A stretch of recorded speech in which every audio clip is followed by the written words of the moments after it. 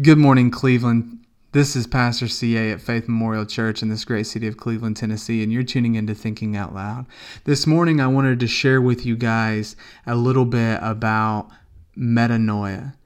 Now, for those of you that know your Bible extremely well and maybe even know the Greek or have some familiarity with it, you might immediately have recognized that word metanoia as being the Greek word for repentance. Now, many of us have studied this word in its fullness, and I can think about even in my own personal life how many transitions have happened in my understanding of metanoia. Before I became a Christian, I always thought repent meant to just not do bad anymore. You hear those people, repent or you're going to hell. I just thought that repentance meant don't do bad. But when I became a Christian, I began to realize, okay, repentance has the don't do bad, but it also has the idea of doing good. And so there was another evolution. Repentance isn't don't do bad, it's don't do bad and do good. But then as I grew, I began to realize, okay, repentance also is about turning, a change of direction. So it's literally about changing from one lifestyle to another, or from one trajectory to another. And then as I continued to grow, I began to realize, okay, meta means change or transform, and noia is a reference to the mind. So metanoia, it's talking about a change of mind. And so then I began to realize, okay, repentance is really about a change in your mindset. But here recently, I had actually picked up the new book called Metanoia by Alan Hirsch.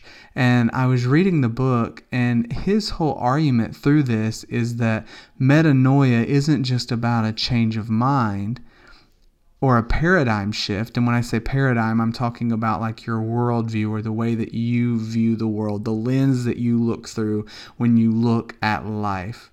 And he said metanoia isn't just about a paradigm shift, although that's definitely true.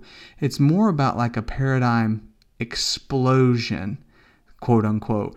It's about a breakthrough, an experience that's so forceful, so sudden, so transformative that it could be likened to a conversion moment when you finally break through and you see things in a way that you never have seen them before.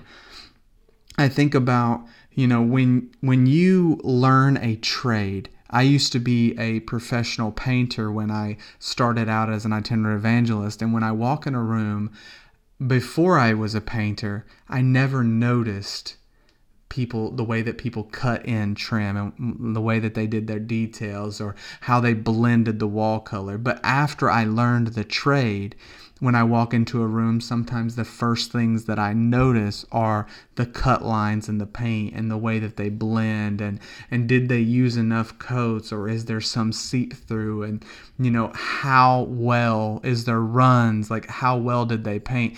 That's because the trade and learning has created another lens through which I see the world, and that is an implication that metanoia carries with it, that repentance carries with it, is this idea of gaining a new worldview.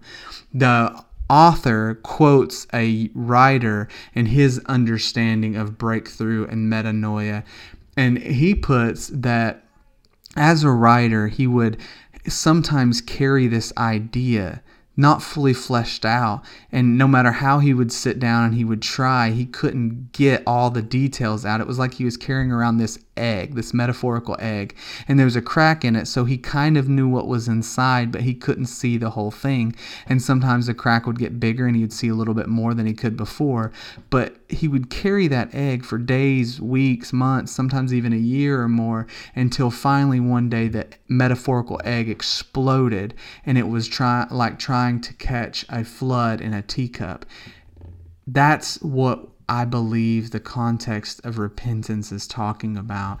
It's you're not just breaking through and having a mandatory shift in thinking, but there's something that happens, that God moves on you in such a way that it is a mind-blowing moment that changes the entire way that you see the world. You're not looking at God through man's eyes, but you are in turn becoming more attuned with God to look at the world through God's eyes. This has been Thinking Out Loud with Pastor CA. Thank you. God bless and have a great day.